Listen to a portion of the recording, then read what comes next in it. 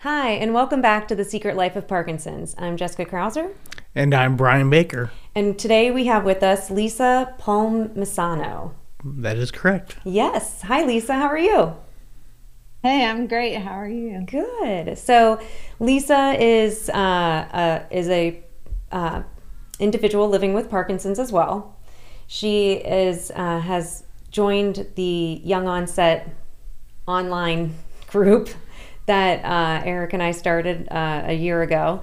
And so through our conversations, she's been sharing a therapy, if you will, that is helping her with her Parkinson's, and it's all about artwork. So we wanted to have Lisa on just to talk about her journey, but then talk about how art is a therapy. We haven't really touched on that yet. We talk a lot about exercise, which is still important, but there's so many aspects of this disease that there's other therapeutic routes I think that people can go towards. So with that, Lisa, why don't you take us a little bit, just share a little bit about your journey with Parkinson's, how long you had it, and then we can talk about how you discovered art as your therapy.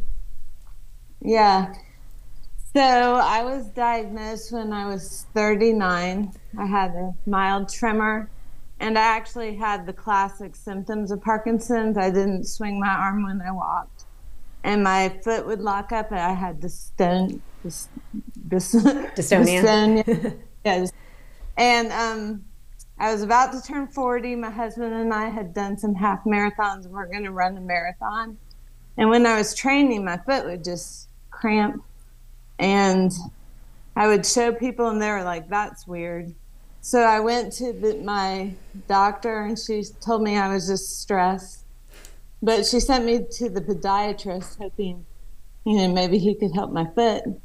And the podiatrist I went to was a friend of a friend, and he had discussed with our friend who was a surgeon my condition. And basically, when I went there, he looked at my foot, but he ended up sending me to a neurologist.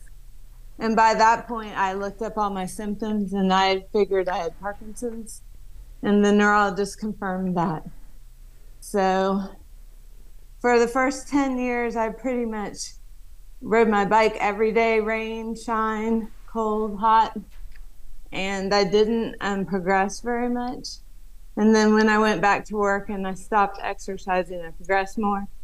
And 2 years ago, I think, I had DBS, and that was a game changer for me. It was very helpful. I have not had dystonia at all, which is awesome.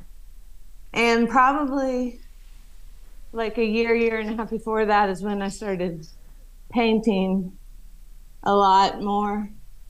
I painted furniture first, and then I started making gifts for people.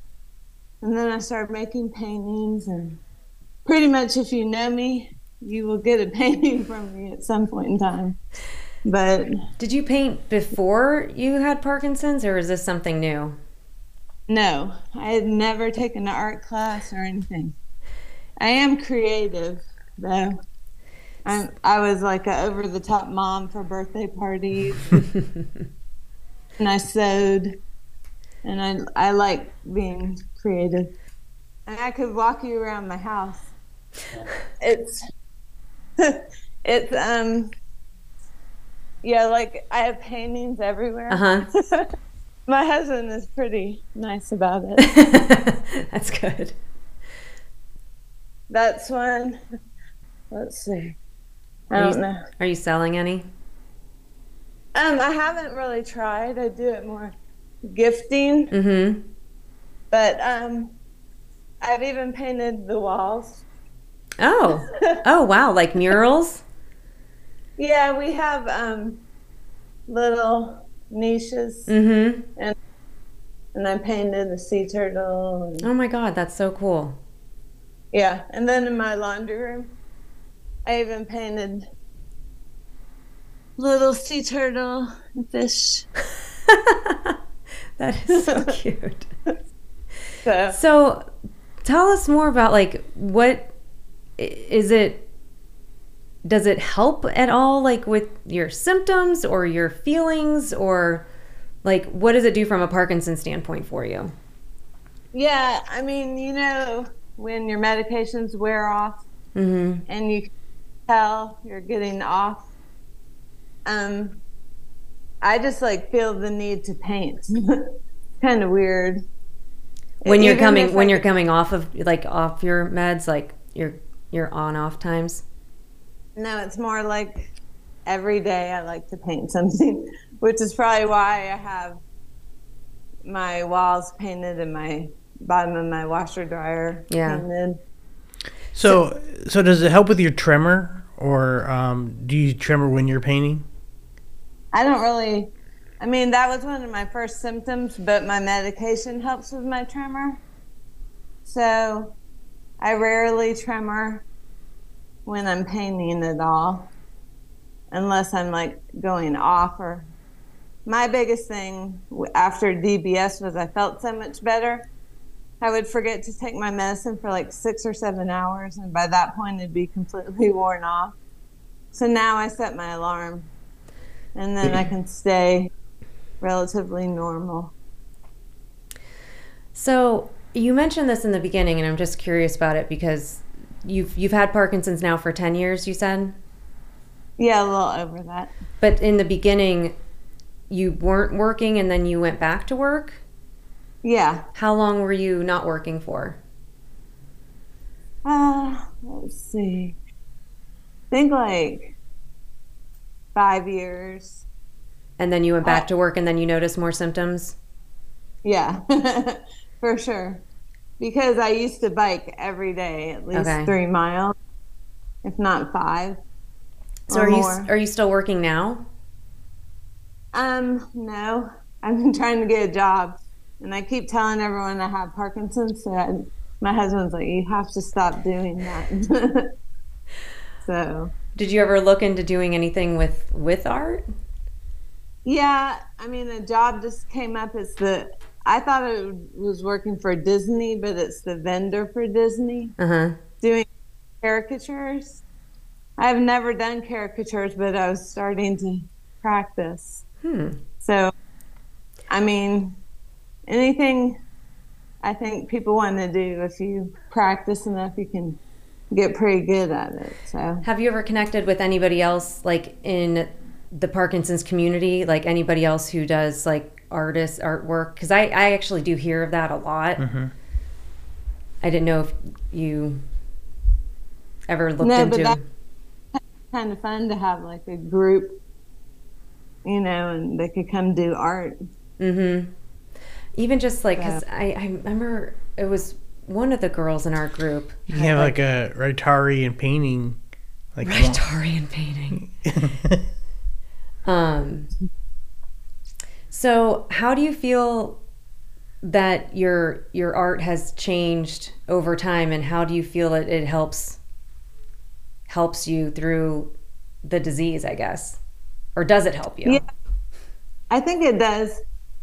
I mean, sometimes I feel like kind of like a little kid who colors a picture and gives it to people, because I just like to make things for people and give it to them. My daughters play Division I lacrosse, and both of their coaches I've given different. One of them, the coach has gotten a lot of paintings. The other one, my daughter transferred, so she's only gotten 2. But the one has them up in her office, and then the other one, they're building a new lacrosse facility, and they're going to put both the paintings in there. So that's awesome. Kind of cool. So we have one of your paintings. Well, we have 2 of them. One behind Brian, and then one behind me.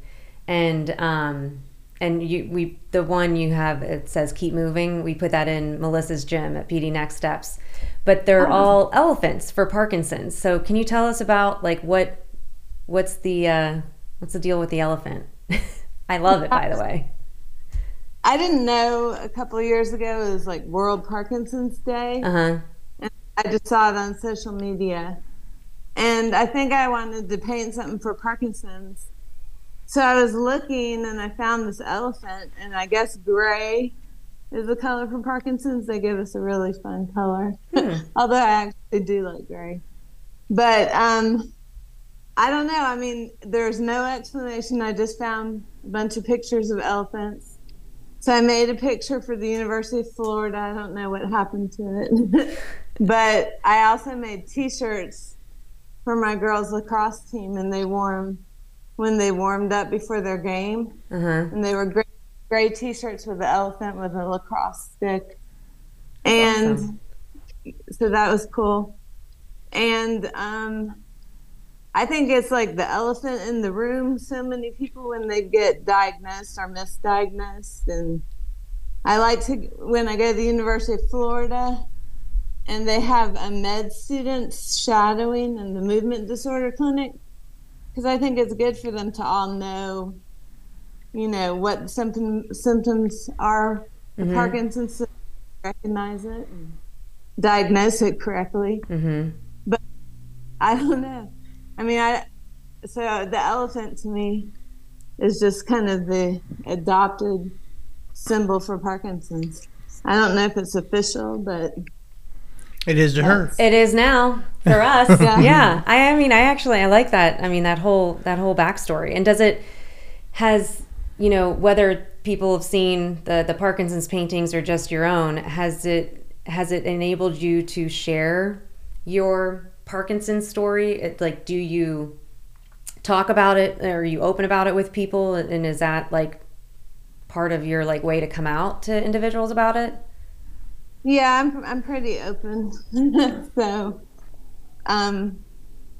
yeah, I mean, I did take one art class recently because I went to an art fair locally and this lady was teaching. And I had more of a hard time with my dyskinesia because the wiggly, and she's like, just hold the brush and barely tap it. And I was like, I don't know if I can do that. I'm wiggling off the chair. Yeah. But yeah, I mean, I definitely find art very therapeutic, and it's not like a drug, but I mean, it's kind of like when I do it, it relaxes me. And I like to have something to paint, so that's why I probably figure out so many things to paint for people and give them away. And then that makes me happy. Yeah. So how can others who are, dealing with Parkinson's, who aren't into art or, have any background like it, I know you did not either, but how can they incorporate art in their lives? How did you start? And because I have no artistic talent whatsoever. But how did you know that what did you start with to know, and then realize wow, this makes me relax, Yeah. I mean, I just would get a canvas and some paint and pens and just go for it and just try to see how it feels to draw something. There's tons of YouTube tutorials. So you could use markers, you can use crayons, oil, pastel. I mean, there's just watercolor.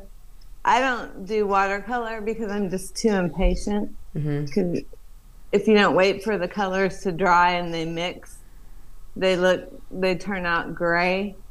But I do acrylics on canvas mainly because you can always paint over it if you mess up, and you can mush the colors together and they won't get too yucky looking. Yeah. So that's very cool. It is. Have you picked up anything after being diagnosed? Any hobbies? Just this podcast. Yeah.